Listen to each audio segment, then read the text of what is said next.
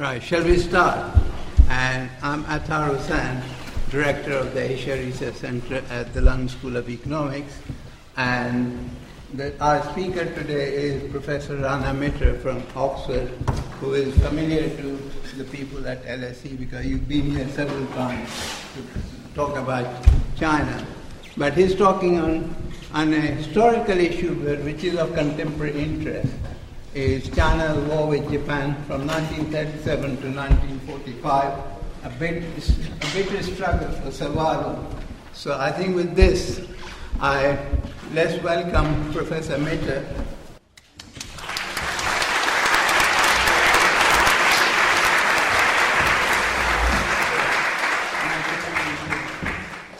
Many thanks to Athar Hussain for that very kind welcome, and it's delight to see so many of you here in the audience on this lovely sunny evening, which must make me think that the only answer is that austerity is biting so hard that nobody can afford a proper summer holiday anymore. So this is clearly the free alternative. I hope it will prove suitably entertaining. And it is the case that this evening I would like to talk about a historical subject, but one which does have a great deal of contemporary significance. I'm a bit wary, though, I have to say, of trying to project into the future from the present or the past. And I was reminded of this actually just a few months ago when I was in Beijing and speaking to a friend of mine who's a very distinguished economist. In fact, I think this particular institution has seen him working there in the past, and we were talking about some of the details of contemporary China, what we could draw from the past, what might happen in the next 5 years in that very exciting and turbulent society. And finally he got very impatient and said to me, "Rana, I don't know why you are asking me all these detailed questions, because I can tell you in 5 years from now China will have collapsed." And I looked a bit shocked at this, clearly, and he said, "Oh, yes, no, it's going to happen." And then I thought a bit and said, "But hang on, I remember when I first met you 10 years ago in a pub in Oxford, and one of the first things you told me then was that in 5 years China would collapse." And he thought a little bit and scratched his head and said, "Yes, Rana, I remember that conversation. You're right, I did say that then. But the difference is that this time I am right." So I'm hoping that if I make some predictions about directions that China is going in at the end of this talk, primarily about history, and they turn out to be wrong, then in 10 years' time you will forgive me for the mistakes in predictions by, I hope, at least having learned something from the history. And in talking about that link between the past and the present, I'm first going to pray that the technology works. Yes. And start with an image. And this is an image that may be familiar to those of you who are from China, or at least know China quite well, but in some other sense, it may be something that's familiar for a different reason. I do see actually, and it's very appropriate to the LSE, that we have a very international-looking audience here. Yes, there may even be some people from Huddersfield at the back, I suspect. So I'm wondering how many people here actually are Chinese? Okay, yes, certain number. And how many here are British? Okay. And how many people will look very sweaty if I mention the UK Border Agency? Okay, well, perhaps we won't go down that route. Those who are British will know that one of the cultural staples of growing up in this country is an obsession with the Second World War. It's impossible to read children's books or watch television or even play games in the school playground without the Second World War, one way or another, coming up in popular culture. There is indeed, as those of you who are British will know, one particular television channel, Channel 5, which operates purely on the basis of vaguely salacious films, football matches, and documentaries about the late but not particularly lamented Adolf Hitler. And on the basis of this, they have created a business case. But what's less well known is that that particular type of television documentary about World War II has also become a big hit in China in recent years. And this is one example of that particular genre. For those who don't know, it is basically about the role of wartime China in the Allied war effort, and you'll see buildings here symbolizing the various Allied powers that fought against the Axis. On the left, of course, the Victoria Tower of the Houses of Parliament in London. In the middle, the clock in Red Square. I always like to annoy Americans in the audience by pretending I don't know what that one is, but I'm sure it's familiar to most of you. But then on the right, perhaps a more unfamiliar monument. This is, in fact, something that was built more than 60 years ago under the title of the Anti-Japanese War Monument. It's now renamed the Liberation Monument, but it still stands where it was built in the middle of the southwestern Chinese city of Chongqing, known in the past under its alternative westernized name of Chungking. And while the city has been somewhat in the news in the last couple of years because it was the former redoubt of renegade Chinese communist leader Bo Xilai, who, along with his wife, has rather come to grief in recent months, it was much more famous in the mid-20th century as the wartime capital of China, where between 1938 and 1945, the Chinese nationalist government of the time, led by a man whose name was once one of the best known on the planet, now rather faded, Chiang Kai-shek, was at the center of one of the last redoubts of East Asian resistance against the Japanese during World War II. And what I want to do in this lecture, and Dr. Hussain has warned me sternly that I must speak for no more than 2.5 hours. Is that correct? At least, if I were in the Chinese Communist Party, I'd only just be getting started at that point. Well, I may restrict myself to perhaps more like 40 minutes, so we have time for discussion and questions. But I'd like to do two things.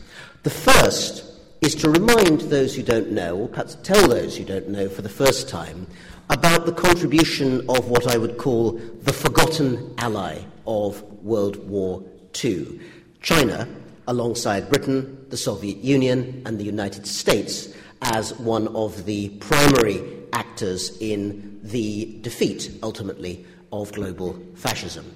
So that's a historical story which I hope will be of interest. The other part, though, is about the present day. I want to talk about why, counterintuitively perhaps, it seems to me that World War II and this particular experience of resistance is becoming more and not less relevant in the China of today and the China that is emerging in the next 5 to 10 years. And in covering those, I hope to show that the past, present, and indeed the future are linked very closely. Before I move on to the details of the story, though, in the interests of historical accuracy, I should point out one thing that is not immediately clear from the cover of this DVD documentary. The anti-Japanese liberation monument in the city of Chongqing is not, in fact, twice as tall as the US Capitol building. If it were, I think we would have heard about it a little bit more by now. I'm not quite sure what the designer of this DVD was aiming to imply by doing this, but our subject tonight is history and not Freudian psychology, so I think I will leave that aside hastily and move on. In 1937, on the 7th of July, fighting broke out just, and again I'm hoping the technology will work here, just on the outskirts of the city of Beijing, as it now is, Beiping, as it was then known. Not at that time China's capital. In the 1930s, China's capital under the nationalist government of Chiang Kai-shek was down here in Nanjing, but still an important city. Japanese troops stationed outside clashed with Chinese local garrisoned troops. This escalated into all-out war, and before the war was over, 8 years later, in August 1945, China would be devastated by the experience. Over the 8 years of the war, and those who know something about World War II history will remember that China, of all the Allies, was the one that fought the first and the longest, from 1937 rather than 39 or 41. During the course of that time, deaths, the numbers we don't have exact statistics, but certainly as reliable statistics as we can put together, put the number of dead between 40 and 20 million. Refugees during that period, ranging from some 80 to 100 million people at some point during the war, and the tentative, flawed, but real modernization of railways, of roads, of factories, of industrial plant that was taking place in the 1920s and 30s under the then nationalist government were, for the most part, smashed beyond recognition. And these, overall, are the statistics that are worth remembering as the overall framework for a much more devastating human story that emerged from the war itself. Because it was the culmination of the clash of two growing and ultimately conflicting forces. On the one hand, the late 19th and early 20th century saw a growth in the sense of Chinese nationalism, whether it was student demonstrators protesting against the fact that China had become something close to a colonized society, attacked by imperialism from Britain, from France, and Japan, or indeed the growing strength of feeling, smaller than in the cities, but still real, in the countryside, that social change and progress needed to come about. That was one force. On the other side, you have the even more strongly articulated sense of Japanese imperialism. Japan as the only non-European, non-Western, non-white power to emerge as a major imperial power during the early 20th century, and which saw its destiny more and more on the mainland of Asia. Between 1895 and 1937, large parts of Asia's territory, much of it on Chinese territory, fell or was given away as part of the imperial settlements of the period. So in 1895, Japan got its first colony here in Taiwan. By 1905, parts of Manchuria up here in the northeast. Korea became a Japanese colony after 1910. Manchuria as a whole in 1931, this area, which is about the size of France and Germany combined, invaded in a lightning strike by a garrisoned Japanese army, which took them over almost without resistance. And finally, on the eve of war in 1936-37, more and more Japanese troops stationed in the northern part of China under a variety of agreements, but pointing like a very dangerous weapon at the heart of Chinese national government control down here in the center and south. So two forces coming up against each other with a confrontation, if not inevitable, at least highly likely. And finally, when clashes began at a very local level, this was much more like 1914 than it was like 1939 in Europe. In other words, not a first deliberate act as happened on the Polish border in 1939, but a small incident, as in Sarajevo and the Archduke Ferdinand, quickly blowing out of control. And as a result, from a local clash in July of 1937, by the August and September of that year, China and Japan were essentially at full-scale war. Many serious consequences resulted from that clash. One of them was the motivation of the national government of China at the time, under Chiang, to ally with its former enemies, the Chinese communists, who I'm sure you will be aware were at daggers drawn with the nationalists at that point, but the two of them uneasily, but to some extent successfully, united together against the Japanese threat. And this sort of newspaper and media propaganda became a staple of that period. Two different visual images here. On the top, a lurid but I think understandable cartoon in which a Japanese soldier is rather unpleasantly caricatured, dripping blood of the knife, as you see, and the figure of China represented by a woman under sexual assault. In some ways more impressive, I think, because more subtle, you have here a woodcut from Feng Zikai, one of China's greatest 20th century artists, influenced by a whole variety of different different sources. On the one hand, traditional Chinese calligraphy and art. On the other hand, a modernist vision that comes in part from German Expressionism, Käthe Kollwitz, and also, actually, for those of you who know British cartoons of the time, the New Zealand cartoonist David Lowe, a very big figure in World War II in Britain and famous for his cartoons of Churchill, even though a New Zealander himself, and under his Chinese name of Luo Dawei, very much a known figure in China at the time. And Feng Zikai chose, rather than the more obvious scene of rubble, destruction and death after these bombs have hit, to capture this millisecond in the woodcut of the final moments of peace just before the bomb hits this school. So, propaganda was one of the ways in which the Chinese nationalist cause began to become articulated as the war took place. But the brave roar of defiance that you see portrayed in these images was in some ways very far from the reality of what was going on. Realistically, the first year or so of the Chinese war effort was engaged with trying to manage retreat.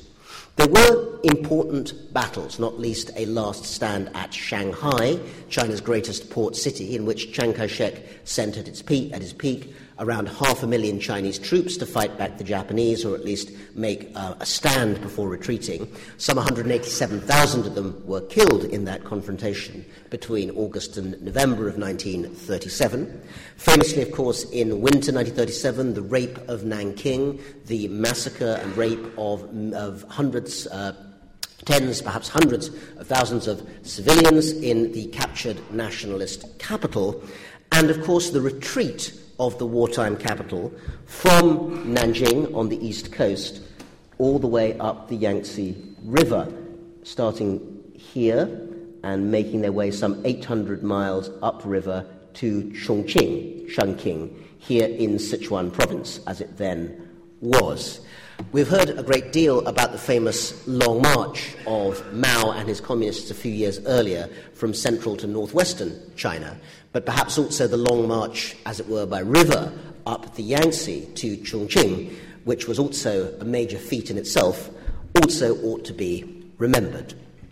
And so the Chinese nationalist government and millions of refugees who also fled westward into the interior of China, away from the Japanese, began to settle in for what everyone knew would be a long war, but nobody knew how long it might be. Chiang and his government knew, as indeed did Churchill and his government in Britain, that there was little, if no prospect of defeating the Japanese on their own, but that it was necessary to wait and resist long enough to bring in powerful allies, whether the United States or perhaps the Soviet Union. And Chongqing provided a sensible base to launch this resistance. For those of you who've been there, you'll know that it sits on the confluence of two great rivers, the Yangtze and the Jialing. It sits on the top of cliffs, which means that it's very difficult to invade by land. But of course, in World War II, the one area of destruction that was highly innovative and highly effective that hadn't existed before was attack from the air. And even though it was hard to invade by land, Chongqing proved a supremely attractive target for the Japanese Air Force. Air raids became a regular part of everyday life in Chongqing, some 2 years before London would face the same experience in the Blitz, but without the benefit of the RAF to actually fight them back. And as a result, scenes like this became a regular sight to people living and working in the wartime capital. That's just taken, obviously, just after an air raid, someone being stretchered out of a building, and here you get, from a slightly higher angle, a view of the everyday scene in many streets in Chongqing. During the winter months, Chongqing did have one other advantage, as it still does today, if it is an advantage, which is that the environmental situation creates a massive fog. And between about September and March, April each year, it became impossible to bomb effectively because there was so much white cloud over the city that the bombers couldn't see to hit.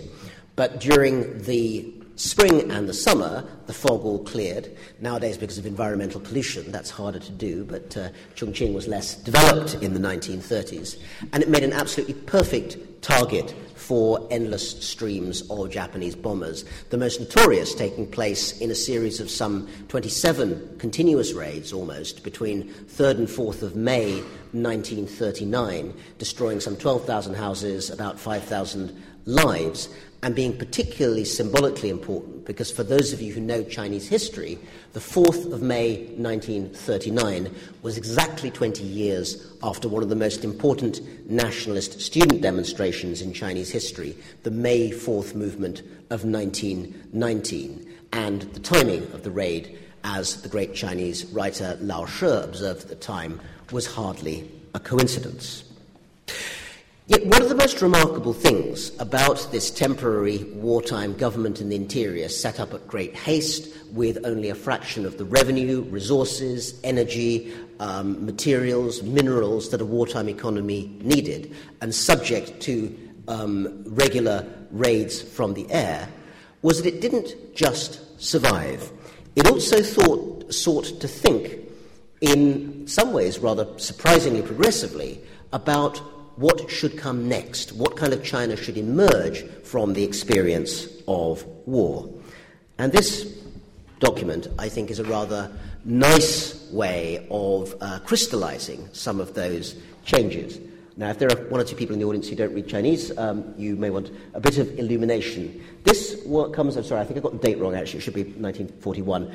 But it comes from the Chongqing Food Management Committee air raid damage reports. In other words, an official committee set up to work out what people had lost, what they'd had destroyed in terms of property after the various air raids.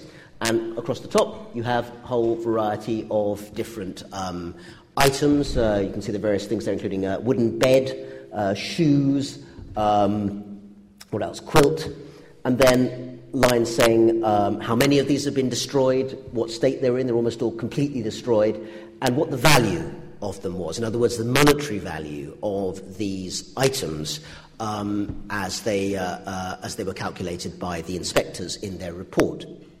Now, the significance of this was essentially the building, for the first time, of a much bigger and much deeper social contract between the Chinese people and their government.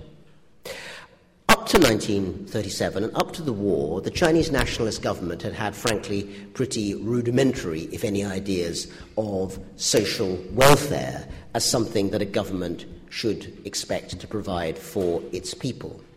But the conditions of war meant that an understanding grew that more and more would be demanded of the people, in particular conscription of soldiers for the huge standing armies that had to be maintained, particularly as large numbers of troops were wiped out in the face of the Japanese attack, but also in terms of a whole variety of other issues. Women's health is one part of that. How to deal with wartime orphans was another. And this one document, which is obviously one of a much wider range from the archives in Chongqing, gives some idea of the dilemmas, the difficulties, the questions that bureaucrats in Chongqing had to ask about their society and their place in it. On the one hand, much more extensive demands in terms of taxation, labour service, military service, and so forth. On the other hand, the understanding that loyalty to the Chinese government would eventually result in some form of immediate and more long-term reward. We, of course, are very familiar with this process in the West, since most of the British welfare state emerged as a product of the 1942 Beveridge Report, which put forward detailed ideas of social insurance as the way forward. It led more indirectly, but not that indirectly, to the formation of a national health service after the war, and the statement that the Second World War effectively was the founding point of British social welfarism, or at least the point of developing it, I think is not particularly contentious. What has not, I think, been realised until quite recently is that the emergence of the same arguments earlier than this in China were also part of a global trend. One of my postdoctoral fellows, Dr. De-Yun Ma, who's about to take up a lectureship at Exeter University, has written an absolutely fantastic article on a previously unknown subject, which is what the Chinese nationalists thought of the Beveridge Plan. Now, nobody had actually known, I think, that the Chinese nationalists had heard of the Beveridge Plan, let alone looked at it, and yet this article shows that they were actively looking and drawing on international examples to work out what the post-war China was supposed to look like. It also, I think, helps us to revise a long-standing assumption, even amongst people who know Chinese history quite well, that the only people who cared about these issues in wartime China or at all were the communists, who obviously won in the end. And one can't get away from the fact that in the end their vision of social change and revolution was ultimately victorious. But I think it's worth remembering that the story of wartime China is not of an inevitable communist trajectory to victory, but rather of at least three different models of what a modern post-war China would look like. One of which was the communist model, driven on peasant revolution and an overturning almost entirely of society. The other was this model of the nationalist government and its idea of society that would be authoritarian but social welfarist and allow a certain amount of political change. Sounds, of course, suspiciously like China today in many ways. And, of course, long forgotten but very real at the time, the prospect of a collaboration, a government which would be under Japanese control, but which would also try and form China in the image of a newly forged Japanese empire. And while, for obvious political reasons, that is an option that is not very much discussed in China today, there was a great deal of interest in it at the time, at a point when it seemed much more likely that Japan would win rather than that it would lose. So during this period, we also see a great deal of global attention to the Chinese war effort at the time. Again, it's often forgotten, but worth remembering that at the time, this became one of the most high-profile wars anywhere on earth.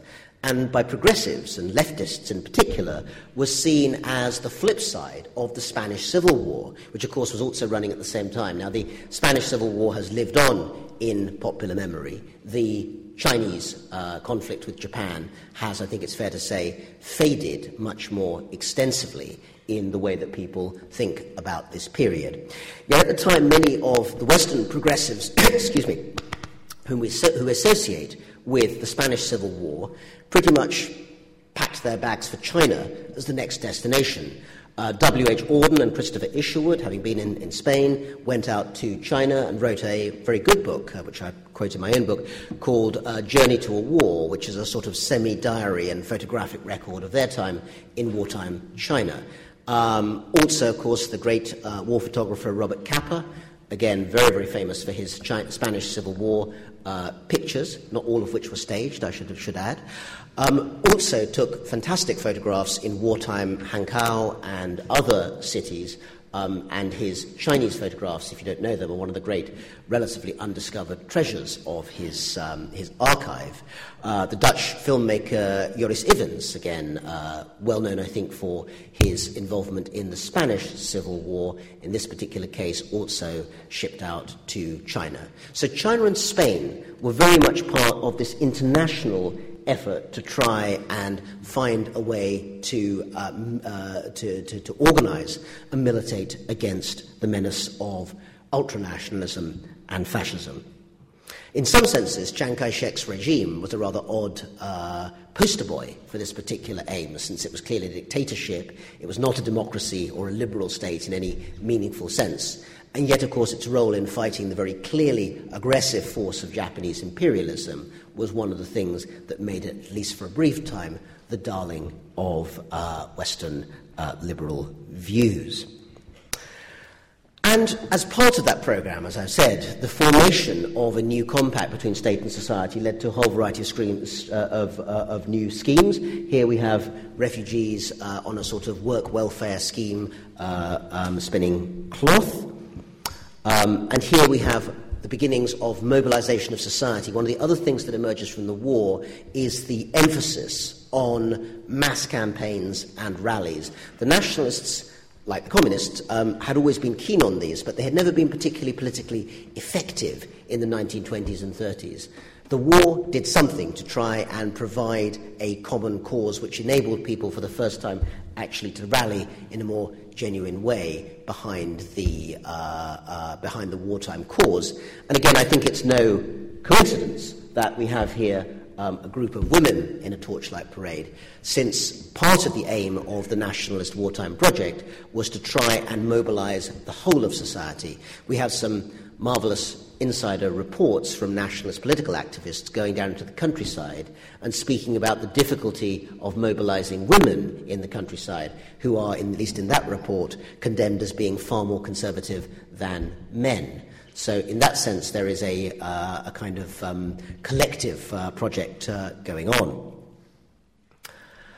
Also, of course, mobilization in a more literal sense. This is not in Chongqing, which was not on the railway at the time, but the transportation of troops on China's interior railways also became one of the notable phenomena of the early period of the war. And again, one of the things that was most enjoyable about writing the book, in one sense, was reading these fantastic, almost as live reports sent by a reporter at the time, a man named Du Zhongyuan, who travelled around China's railways, often in very, very difficult circumstances, in the first months of the war, sending back reports from the front line as to how things were going. And there, as you see, you have all members of society, including the very youngest, being brought into the fold. Oops. So let me pause there for a moment, because if what I've been saying, very broadly speaking, that we have a forgotten story of a government under Chiang Kai-shek primarily, but with his communist allies, that was, in some sense, genuinely resisting the Japanese, that played an important role in the Allied war effort after Pearl Harbor in 1941, that was an important overall part of the strategy of resisting the Axis powers. Why has this faded from popular memory so completely, not just in the West, but also in China itself? And to put it very briefly, the answer is politics. Between 1945, when the war ended, with China somehow staggering to the finishing post as one of the victors, and 1950, when China had had been subjected to the communist revolution and was now, of course, on the opposite side in the Cold War. And also, of course, in those 5 years, the reversal opposition on Japan in 1945, a defeated enemy for the West, by 1950, a new American ally. That meant that the examination of what went on in China during the war became subject to a whole variety of political constraints, both in the West and in China. In the West, Chiang Kai-shek's reputation had fallen very fast and very hard, in large part through his own flaws, which were considerable, but also because of the irony of the causation of his victory, if it was, some people would query that, I will admit, but at least being on the victorious side. By refusing to surrender and by getting China to the finishing post in 1945, Chiang had made his country pay a tremendously high price. All of the accusations that were made from the outside about wartime China, that it was corrupt, that it was riven by black marketeering, that it swallowed huge amounts of money, all of these things were true. But they were never contextualized, particularly in the West, as being the almost inevitable product of being a very impoverished, very geographically large, and very isolated country that had very few other options. In other words, it was forced, as it were, to devour itself. I meant that metaphorically, but of course a massive famine in central China in 1942 was one of the more horrifically literal uses of that particular metaphor. All of this as part of the price of staying in the war and staggering till the end. And since the communist allies of the nationalists started quite early on planning for the aftermath, for the civil war, which they knew would eventually come after the defeat of the Japanese, the seeds of conflict between the two Chinese sides were being sown at that point as well. We know, of course, that Mao was ultimately victorious in 1949, and that meant also that a period of darkness emerged on all of the history that I've just told you. Because one of the political constraints that could not be broken in Mao's China was any word of praise whatsoever for the nationalists, for Chiang Kai-shek, and for their contribution during the war.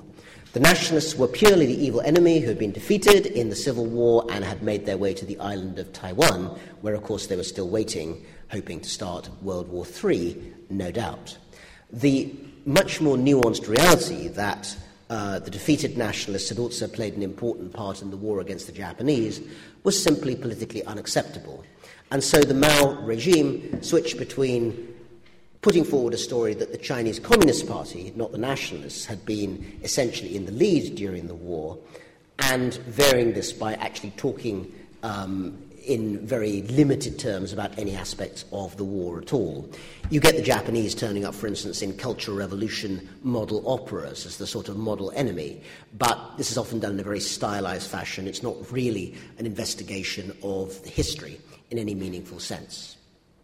So this sort of Cold War thaw, in which there was little attention to China and its wartime history in the West, and it was subject to a political straitjacket within China itself, began to change significantly by the 1980s and 1990s, for a variety of reasons. But put very briefly, one was the deaths of Mao and Chiang back in the 70s. The personal element in the duel between these two great Chinese leaders had essentially ended. Also, the desire for reunification with Taiwan became much stronger, and there was a strong feeling amongst top propagandists that by being a little bit nicer about the nationalist government and Chiang Kai-shek's record, reunification with Taiwan might be more possible. And third and not irrelevant, Japan, it was felt, needed to be taught much more of a lesson about the crimes that had been committed by its soldiers during the wartime period. Now that Tokyo had recognized Beijing diplomatically, there was no need to sort of soft foot around them in the international arena, and therefore there was much more emphasis on stressing Japanese war crimes in China. And the final one was, of course, the ideological vacuum that had been left after the Cultural Revolution of the 1960s, when radical Maoism had lost all of its convincing power. Deng Xiaoping had moved towards a much more capitalist-driven model of what China would be, and a new, more assertive nationalism became the order of the day in propaganda terms. And as a result, and in ideologically very strange ways, the Nationalist Party and its history began to re-emerge in the context of World War II, with an overall story that, while Chiang Kai-shek could not be regarded as a leading figure in the way that Mao was, nonetheless he and his troops had made some contribution to the war effort. And that began to appear in museums and television programs and books in China itself. But it began, as these things do, to have a very unexpected set of effects, things that the state and the party could not have predicted and possibly found a little uncomfortable. For instance, this book is one that I bought in Sichuan, in Chengdu, I think, a few years ago. It's called One Man or One Person's War of Resistance Against Japan, and I bought it originally thinking it was a memoir, but it's not a memoir. It's something much more odd and interesting than that. It's written by a man named Fan Jianchuan, who is one of the few builders of a private museum in China. He's a very rich businessman, and he set up a whole variety of museums of various Chinese historical events, essentially in his own very large backyard, just outside the city of Chengdu. So amongst other things, he has a museum to the Cultural Revolution, which is a great rarity in China, particularly since, I should add, the museum does not celebrate the Cultural Revolution. But he also has a museum of the wartime period. And the museum is not about the glorious feats of the Chinese communist armies during World War II, but instead about the long-forgotten, long-ignored war fought by the nationalists. And if you think about the location, which is Chengdu back in Sichuan province. So I'm just going to whip back to the map for a moment just to show you. Down here in the southwest, there's Chongqing, there's Chengdu, not too far away. If one thinks about the location, this is actually a very good example of how a very long repressed, unspoken set of popular and social memories finally burst out through the surface into the wider public sphere. Because books like this became the first opportunity to celebrate and remember and commemorate the contribution of the nationalist armies to the defeat of the Japanese. And because Sichuan province out there in the southwest was one of the most important heartlands for conscription, for food supply, for tax provision, all the things that underpin the war effort, it had become doubly distressing for the local population that after 1949 they were not allowed in any public sense to mention, mourn, or commemorate these events in any meaningful way. One can imagine in any other wartime society, particularly on the victorious side, that being forbidden from discussing the events of the war that they had just gone through would have gone down very, very badly. And it is remarkable that in China it took so many decades for this story finally to re-emerge. Another example of what emerged, perhaps somewhat unexpectedly, from this loosening up of the historical narrative by officialdom in China is this sort of book. This one's called Going to the Interior, or Going Upriver, up the Yangtze to Chongqing. And again, it's a genre of book, a type of book that will be very familiar to anyone who grew up in Britain. It's the story of evacuees. If you grow up in Britain, you read children's stories, for instance, about youngsters sent off to the countryside to escape the Blitz. And this was also an experience that happened to many young and not so young Chinese at the time, fleeing their hometowns to make their way into the interior. But until the 1990s, there was no means for them to record and tell these stories. And many of the oral histories in this book, some of which, again, I've used, have basically been the stories of people in their 80s, in some cases even 90s, who are finally allowed to talk about their own experiences of fleeing the Japanese, and who had been prevented from doing so by the politically unfortunate reality that they did not flee to the communist base of Yan'an in the northwest, but rather to the nationalist capital of Chongqing in the southwest. Here we have an example, again it's from the front of a book, but of this sort of newly discovered local pride in China. This book shows an unknown soldier, again a statue that will be very familiar in type to those who know about war memorials. But as the title of the book says, it is not a commemoration of the great Chinese people's war against Japan. It is a commemoration of the Sichuan province people's fight against Japan. It is an expression of local, provincial pride in the contribution to the fight against the Japanese, which, under Mao, and for some time afterwards, could not be discussed or commemorated in any meaningful way. And that brings us round to where we started, with this television program, which I'd like to now give just a bit of context to. As I said at the beginning, it is a documentary about World War II and about the place of Chongqing in particular as one of the not 3 but 4 great Allied wartime capitals. But I think this DVD has a double message. One message is international. It is a way of the historians and the makers of history documentaries and popular historians telling the world that China wishes to have its contribution to that fight remembered. That far from looking in, China once looked out, was once part of a struggle against forces of the Axis powers, and that China's contribution of the 14+ million killed, of the 80+ million refugees, and of the wartime effort in Asia need to be recalled. But it is also a message from Chongqing to the rest of China. If you look in the middle where it says CQ-TV, this is a local television production, not a national level one. And it is also, I think, a signal from Chongqing itself that it wishes its history to be remembered by the rest of China. that it is no longer content for that period when, because of the city's nationalist rather than communist past during that period, it was simply forbidden from commemorating its wartime history, forced to sit in the shadow of Mao's revolution far, far away in the northwest of China, based at Yan'an.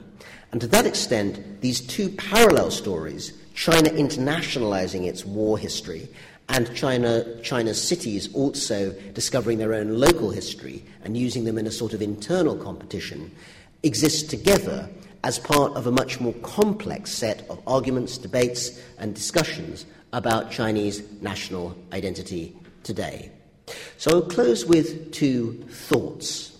The first is that if we are to understand China's changing and often hard to read and hard to approve, in some cases, international position in terms of East Asia, it is important to remember this history and to understand how much of the unfinished business of 1945, you might say, is still relevant to the shaping of the region. The North Atlantic ended up with the EU, with NATO, with a particular vision of the Cold War, for good or evil, that remained relatively stable.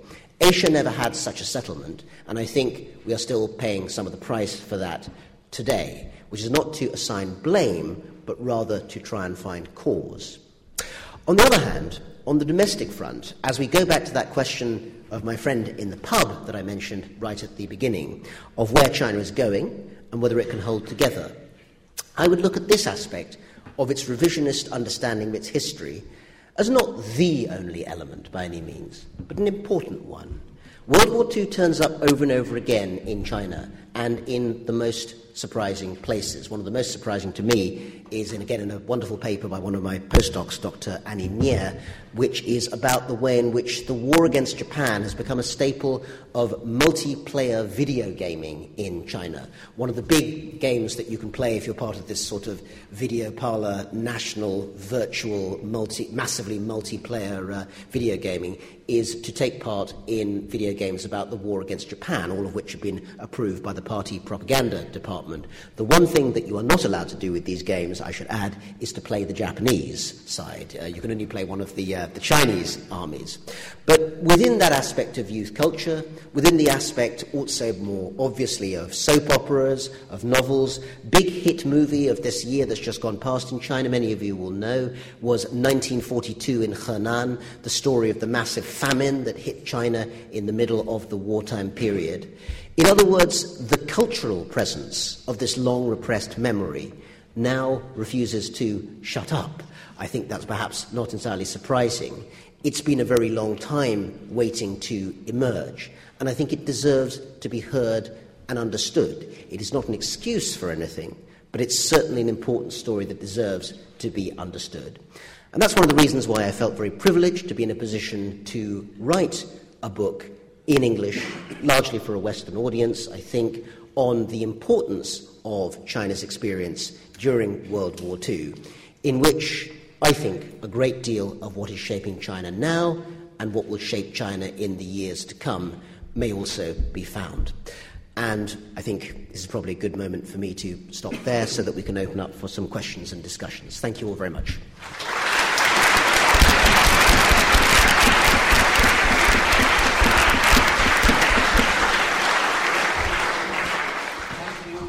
Mitter for a captivating and illuminating narrative.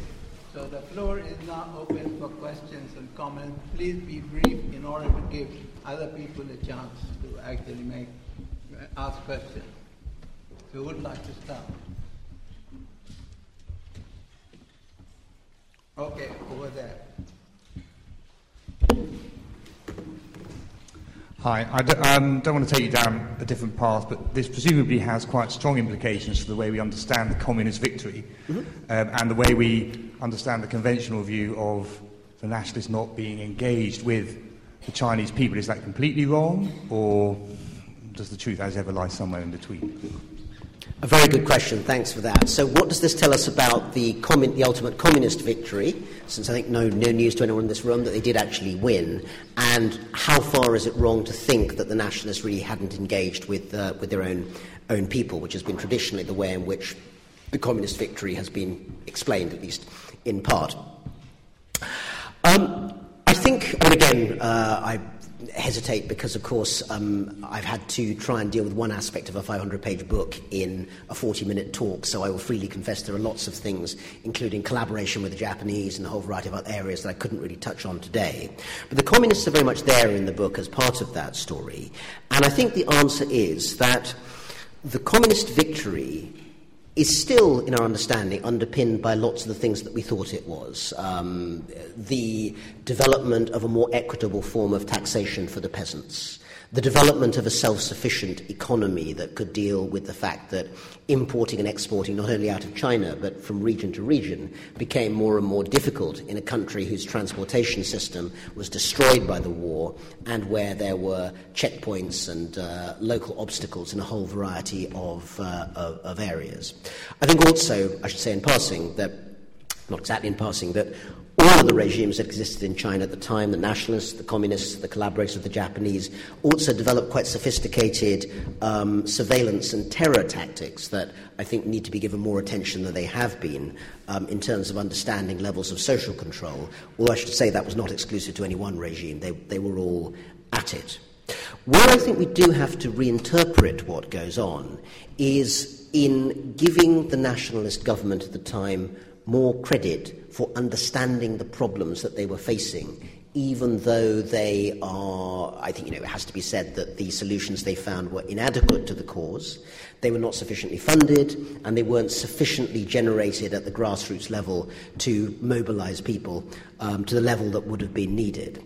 But they did understand these needs. I mean, there's a special edition of scholarly essays which have just come out that I've co-edited with the European Journal of East Asian Studies, which is several different essays by younger scholars looking at different aspects of welfare provision, social welfare provision in wartime nationalist China. And I think it's very revealing about the whole variety of things, on everything from women's health to nutrition and healthcare, that were being tried out by the government at the time in horrifically different circumstances, while they were being bombed all over the place. You should remember the communists, of course, were not being bombed anything like as regularly as the nationalist government was at that time, and which were in part stymied by the increasing difficulty of finding any sort of revenue and tax base, which is, as we all know, one of the necessities for actually paying for a system of social change. So I do think we have to rethink that whole set of understandings about where the social change that eventually creates the communist revolution actually comes from. Right, over there, yeah. Hello? Yes. Another aspect which interested me was that the Japanese apparent passion and hatred for the Chinese cultures that they were trying to absorb, and not just in China, but in the outlying provinces and areas outside China. I mean, almost a Holocaust in miniature, although thousands were still killed off by the Japanese. Why were they so passionately against the Chinese culture that they were trying to absorb? It's a very interesting question, and I understand where it comes from, but I think I'd put it a slightly different way. I don't think the Japanese were against the Chinese culture that they attacked. They basically ended up in a situation of what you might call a sort of cognitive dissonance, in which they became absolutely convinced that China needed, as they put it, Japanese assistance, Japanese help, to make China what it ought to be.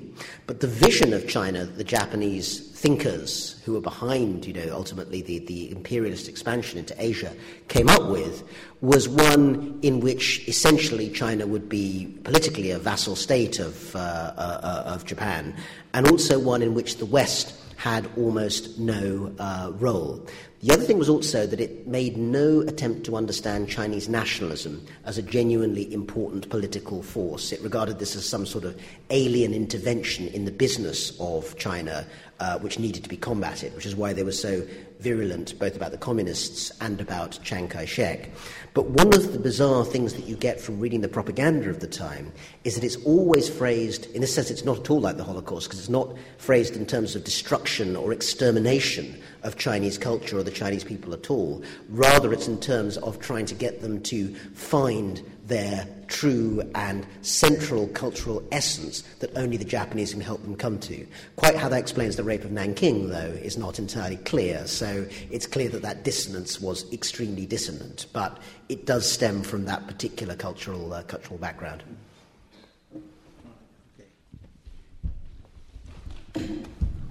Thank you. I wonder whether you could tell us a little bit more about the collaborationist Kuomintang.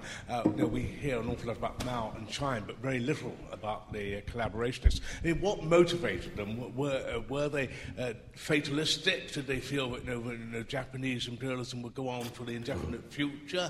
And to what extent did the split in the Kuomintang facilitate the expansion of communist influence in the wartime years? Yeah, it's an excellent question about the collaborators with Japan. What were their motivations? Why would they do what they did? And for me, one of the most exciting things, actually, about writing the book was to take the collaborators and treat them seriously, which is something that particularly in China is very rarely done these days. They're treated essentially as hantian, as traitors. This is someone who is beyond almost human comprehension, and we don't need to understand why they did what they did. And the most central figure in this, who's sometimes been known as the Pierre Laval, I'm sure many of you will know that the French collaborationist prime minister during World War II, the Pierre Laval of China, a man called Wang Jingwei, who in some ways was a very unlikely collaborator. He had actually been much more famous than either Mao or Chiang Kai-shek when he was a young man. He was a revolutionary against the imperial dynasty. He even threw bombs, Russian anarchist style, at the princes of the imperial house. He was nearly killed on various occasions, and he was the second in command of Sun Yat-sen, the great Chinese revolutionary leader of the early 20th century. So an unlikely figure to end up with the Japanese. And yet he did make a fateful flight to Hanoi, which was then in French Indochina, early in the war, about a year and a half in, to negotiate for a collaborationist government with the Japanese, which eventually was set up in Nanjing in 1940. Why did he do it? Well, one of the very interesting justifications for what he did came at the trial, not of him, he actually died probably quite sensibly in 1944, a year before the war ended, but his wife was put on trial. And she made a very, very strong case in the witness and in the doc, in which she said that the places that my husband handed over to the collaborationist government, unlike Chongqing, were never bombed again. Nobody was killed in any of the parts of China, Shanghai, Nanjing, that he ruled over once he'd agreed the collaboration with the Japanese.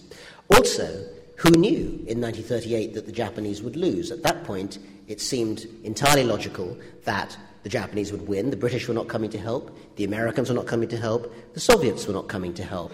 Someone had to take the responsibility on of dealing with the Japanese and dealing with the millions and millions of refugees and others who were left in limbo at that time. Now, you'd be unsurprised to hear that she was convicted, although she was given quite a light sentence, actually. But at the end of her testimony in the Shanghai courtroom, the audience clapped. They applauded her afterwards, showing that there were quite a few people out there who thought that this narrative of events was something that they found convincing. It's worth remembering, just to add two last short points on the collaborators, that the parallel with Vichy France doesn't quite work for two reasons. One is that while the Japanese presence in China during the war was horrific and savage in many ways, the rape of Nanking is the obvious example, it wasn't the Holocaust. There was no exterminationist, genocidal aim to destroy the Chinese people. Now, that was not part of the agenda, and therefore compromise was possible in a way that meant something rather different from the French and Vichy experience of essentially compromising with genocide.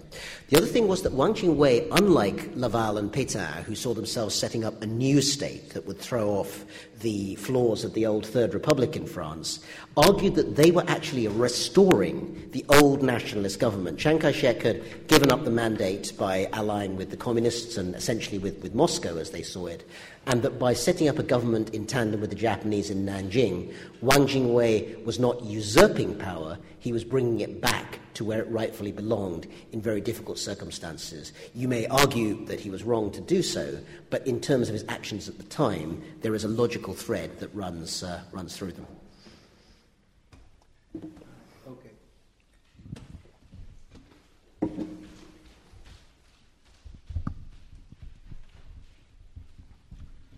Thank you.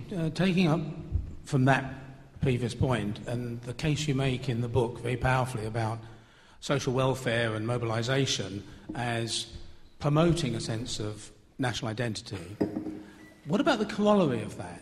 If that's happening in all three zones, communist, collaborationist and nationalist, shouldn't identity then move as much in favour of each of those zones as anywhere at all? Not one particular case. But above all, if it fails, isn't the corollary the opposite? Couldn't one assume that the sheer fragmentation, the descent into terror, the failure of the welfare schemes, actually, if anything, demobilised the Chinese people? Actually, the war didn't advance popular national feeling at all. And there's this tendency to think war advances national feeling. I wonder whether you might question that. Yep, I mean, thank you, John. Excellent question, and deserves it deserves a long answer, which I won't give now, but I'll give a shorter one. The first thing is, I think it is entirely right to view the political, the politics of social welfare in wartime China as a competition between different models, and to see a certain amount of flexibility, and you can fluidity between them. And the literal demonstration of this is one of these wonderful documents that I think is in the book from nationalist intelligence people saying, we've got all this problem with all these refugees. They keep saying that these various Japanese agents are coming and telling them that if they come back to the Japanese-controlled areas, then life will be much better. And the Japanese agents are also offering them free tickets for the boats to come back and food and instructions and all these things, and we're going to have to do a lot more propaganda to stop them going. So clearly, although it wouldn't be politically expedient to say so, there was a great deal of attractiveness in that proposition to people who didn't at that stage have a very strongly developed sense of national identity and who were perfectly susceptible to an essentially economistic argument that living in some slummy refugee camp to wait out a war which nobody knew how long it was going to last and if they would win or not wasn't much of an option compared to basically going home and being sorted out by the new regime that arrived there. But the other half of the equation about failure is also very important. I think one perfectly plausible way of looking at the end point of this dynamic in wartime China is that essentially the nationalists were caught in what in another piece I've called a transnational trap, in which they found themselves responding to a lot of international as well as domestic pressures to create this sort of social welfare state, only to find that financially and socially it wasn't possible. And by raising the expectations in that way, I think they contributed to what the first questioner was asking about, which was creating even more of a set of circumstances where the communist vision would eventually become convincing. I mean, if you're offering people basically the NHS and beverage, that's one thing. But if you're talking about a state that talks very big, but ultimately looks like it's been shot to pieces, which is really where China was by 1945, then actually the promise of some sort of jam that may be emerging in the short term looks much less attractive than the prospect of an all-out social revolution, which is eventually, of course, as we know, what happened. So, I do think we inevitably get to the same end point of the communist revolution. It's just a question of how we find the dynamic that takes us there.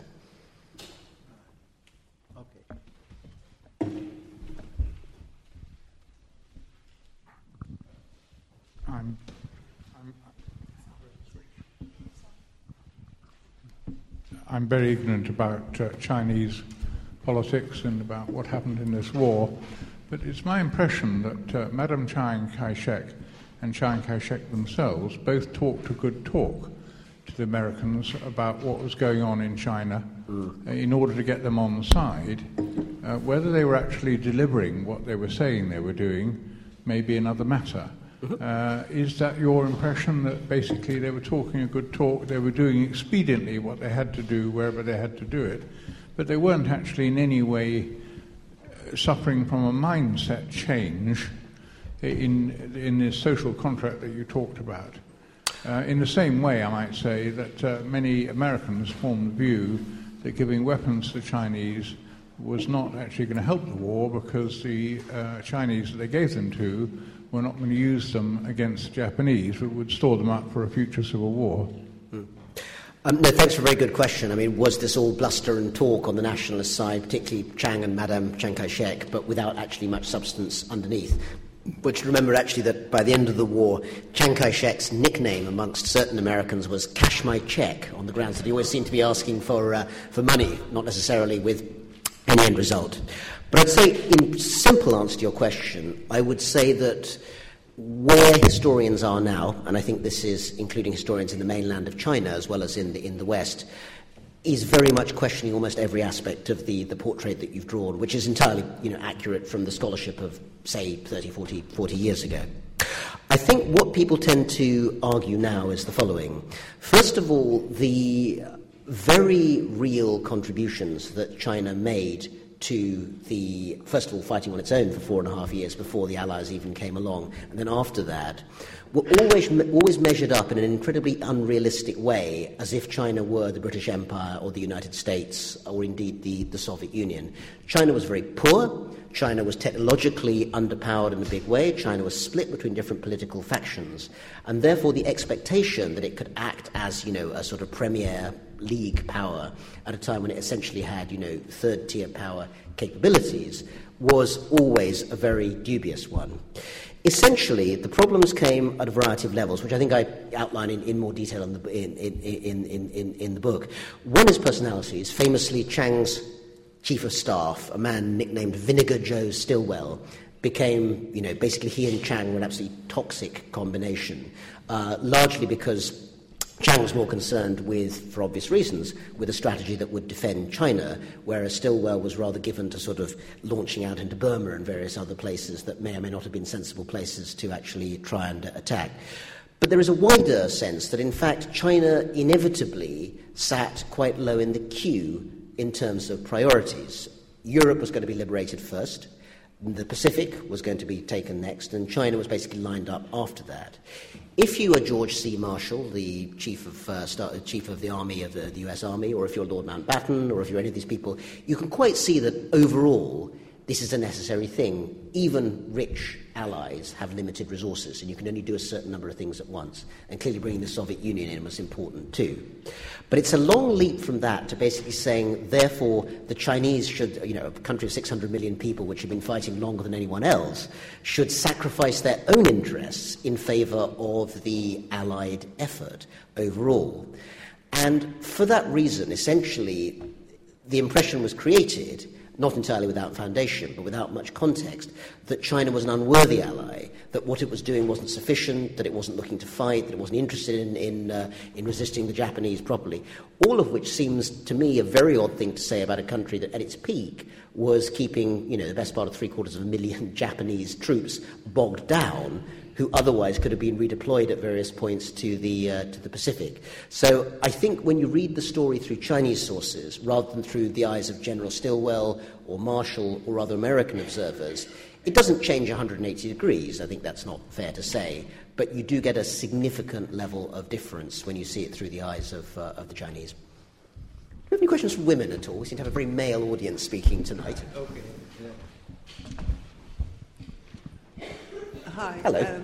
My understanding is there's a significant difference in the way the Japanese have acknowledged what they did during the Second World War compared to Germany. And that might be rather crude, but that appears to be so seen by some people. Does the Second World War still have the role of the Japanese, does it have a function internally in the Chinese Communist Party? And therefore my question is, would it make any difference if Japan ever got round to an acknowledgement of what they did? Or would the Chinese Communist Party then think, oh my goodness, here's another problem? The answer, it's a very good question. I mean, how much is the Chinese current political position tied to whether or not there would actually ever be a Japanese apology for war crimes? Japanese prime ministers have apologized many times for their crimes in China. This is one of the things you don't get when you go to China because it's never acknowledged. So the answer to your question is no, it doesn't make any difference because it's happened many, many times already. The situation is much more complex than either side, either the people who are kind of weird Japanese ultra-nationalists or kind of die-hard communist propagandists would have you believe. Japan has not reach the kind of reckoning with its wartime past that Germany did, and it needs to do that. There's no doubt about it. There is a very shrill, very unpleasant, ultra-nationalist right wing to this day in Japan that argues that the Asia-Pacific War, as it calls it, was not a mistake, but actually a glorious war of liberation against Asia. And I have yet to meet any Chinese people who would agree with that, but I don't think those sorts of Japanese talk to Chinese people very much. However, it is a long and unhelpful leap from that to the claim that you sometimes hear in China that no Japanese ever have including in official positions, have apologized for the war. It is very little acknowledged, and I think it should be acknowledged, that one of the most important forces in revealing the rape of Nanking to the world back in the 70s was not the Chinese, who didn't talk about it at all at that point, certainly wasn't the West. It was the Japanese left, and in particular the journalist Honda Katsuichi, who received a lot of death threats from right-wing Japanese at the time, who went to China, did the interviews, published them in the Asahi Shimbun, and forced Japan's civil society to start to come to terms with that. You also have a great deal of very lively discussion about the issue of textbooks in Japanese schools, which we hear about a great deal. I think Japanese textbooks could do more than they do, quite a bit more, to talk about World War II. But it is simply not true, as some people say, that the general textbooks used in Japanese schools just don't mention the war at all or mention it very minimally. There are a small number of slightly nutty textbooks that are used in a minute number of schools in Japan, most of them private, that do push that. The vast majority of textbooks in Japanese schools have significant sections on World War II and on Japanese responsibility. As I say, I think they could do more, as the Germans do, but the idea that it's not there is simply misleading. As with most of these things, it's not politically helpful to those on either extreme to acknowledge the nuance. And I think people like the present Prime Minister, Mr. Abe, don't help, because I think he has taken a very strongly and unpleasantly nationalist position in terms of his own personal politics. But I don't think that speaks for the entirety of the Japanese public sphere by any means. Go ahead. Yeah.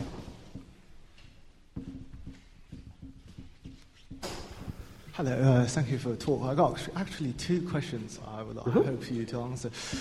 First of all, actually talking about in terms of the war fighting technique, we can clearly see, I think one of the reasons why the Zhang is unfortunately condemned to criticism is because his failure to lead China in a war.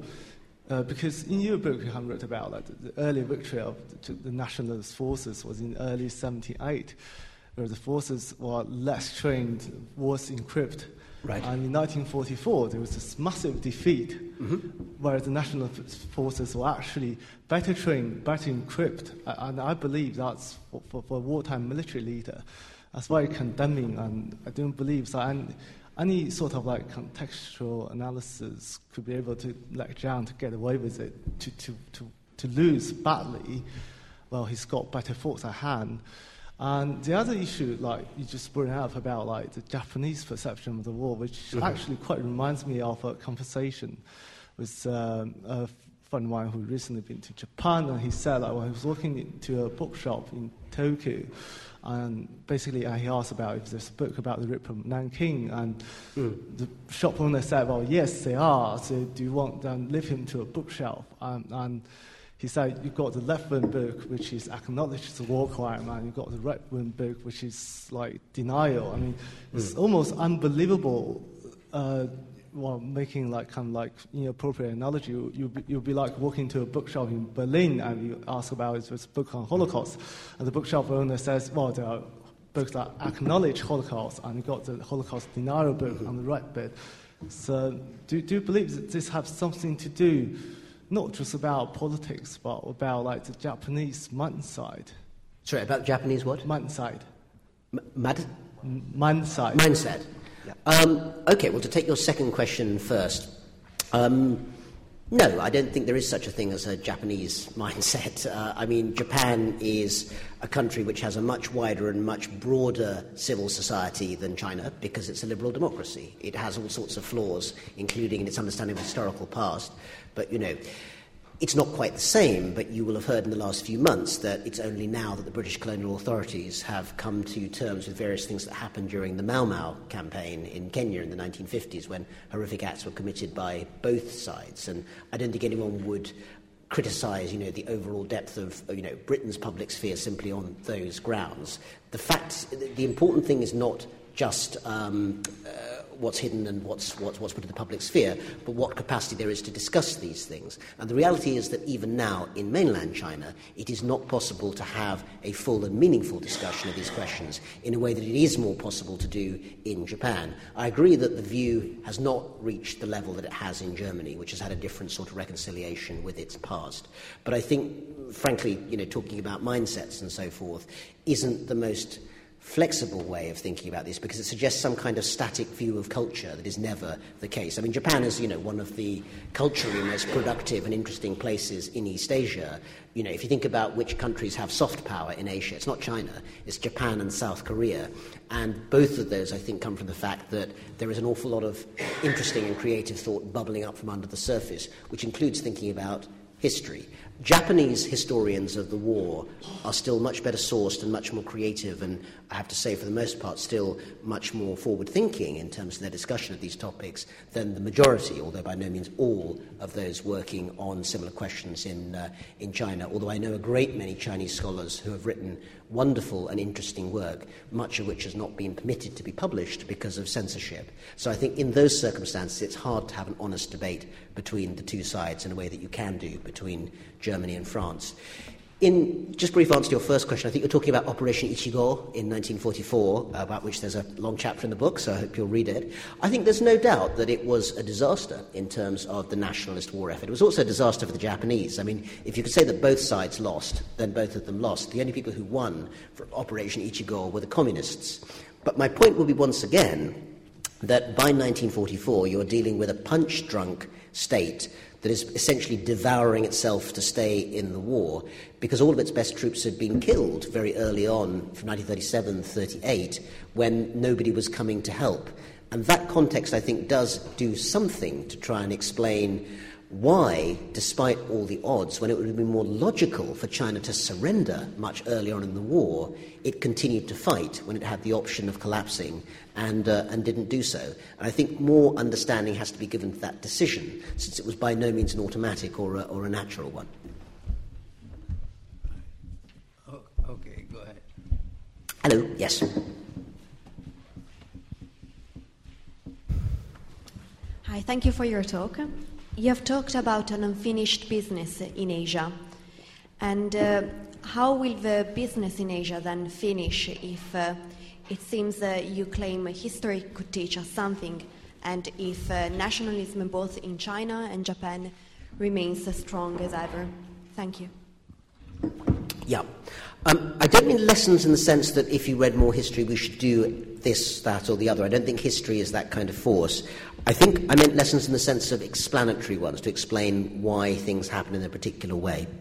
And what I meant by that in particular was that because of the total defeat of Nazi Germany, and because essentially of, let's put it plainly, the American reconstruction through martial aid and political control of post-war Western Europe, you get the emergence of a multilateral system through NATO in defence, through the European Union in politics and finance and social change, that essentially created a framework that created a stable Europe. The events of the last couple of years have suggested that may be cracking in a whole variety of ways, or it may not, but for it to have lasted as long as it did is something of an achievement. No such settlement ever emerged after 1945 in Asia, because the Chinese regime that had won the war, the nationalists, was quickly ousted for a communist regime that wasn't recognized by the other great power in the region, the United States. And if you basically have two very big powers that don't talk to each other for 30 years, it creates a profound instability, the results of which we all know. As a result, a whole variety of things, including the very current territorial claims on islands in the East China Sea, South China Sea, all of these sorts of things, are in a sense a product of the inability to create that sense of a stable Asian framework in the post-1945 period. That's why we keep hearing about a whole variety of alphabet soups in the present day. ASEAN +3, Trans-Pacific Partnership, APEC. All of these things are supposed to find some way to actually create a framework that should have been put on the ground 60, 70 years ago. And while I think, I will say frankly that China is, I think, storing itself problems in the future if it doesn't learn to adapt itself more to that circumstance. I could also lay the blame, I think, on the international community for not incorporating China more firmly into the post-war order in a way that might, or might not, but it might have helped to create that framework much earlier on in the process. 70 years after 1945 nearly is quite late in the day to start building these sorts of frameworks. Okay, over there. Go ahead. No, I think the gentleman at the back. Thank you for your talk. Let me start with a minor point in one of your slides. In one of the slides, with children bearing the pickles, you said it was a war mobilization. But in the script, it says actually the country building, market supplying brigade. That's the first sentence. The second part is learning to be expert farmers. So I think that makes sense because nobody will put children bearing pickles in harm's way. So that's my main point. Then my main point is you kept referring to the history, the war history has been forgotten. Yes. So I don't think that can be true for any country. As long as you have your culture, you have your language, you will never forget atrocities committed by whoever. So for no country, that can be your assertion can be true. I think that's a bit of insult to the Chinese people. So my second question: what's your main game in writing a book? What's the special value you try to achieve that others? I guess there must be oceans of work covering this historical period. So what special goal do you have, or have you achieved it? Okay, so some interesting points there. The first one, I think you misunderstand the nature of mobilization. Mobilization is not about making people fight.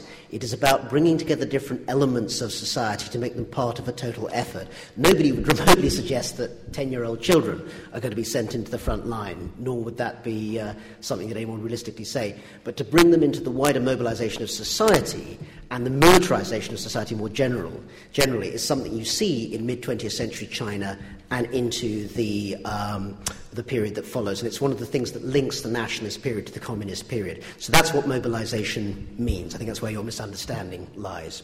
The second point about having forgotten.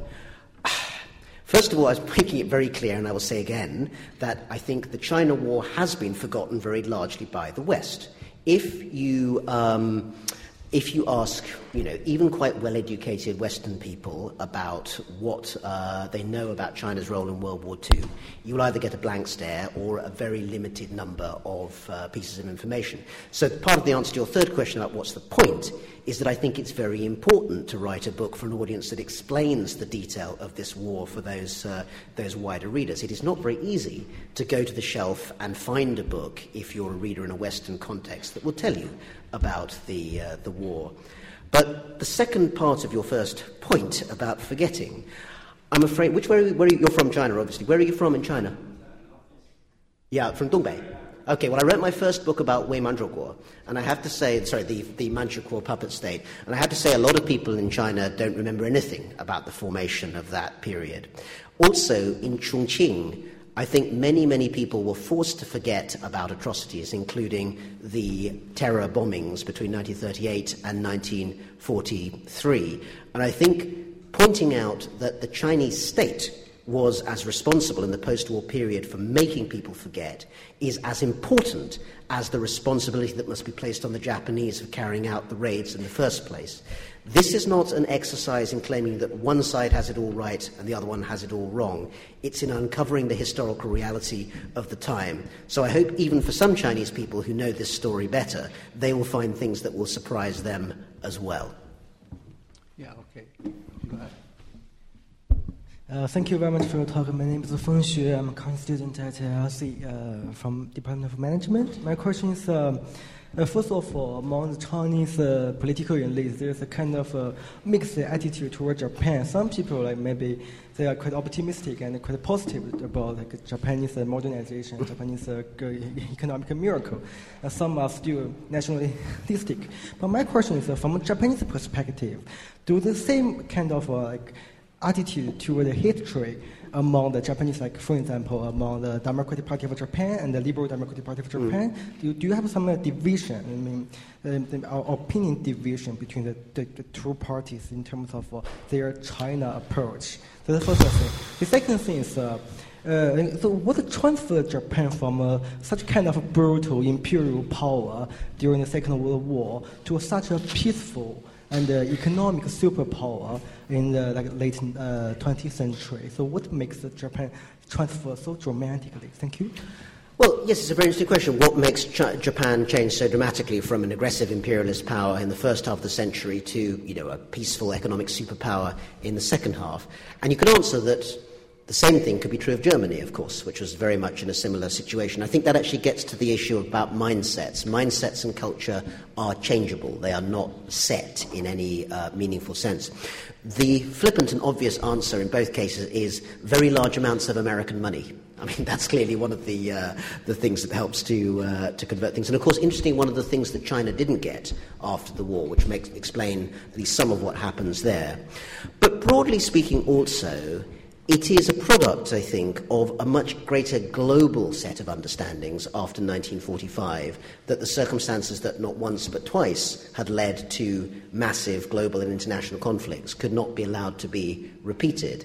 And in that context, the generation of politicians in Japan, people like Yoshida Shigeru and others, who obviously had careers before 1945, began to adapt to what was clearly a much more powerful mode of governance that was emerging after 1945. I would say the other circumstance that we have to remember is that this was the era of the Cold War.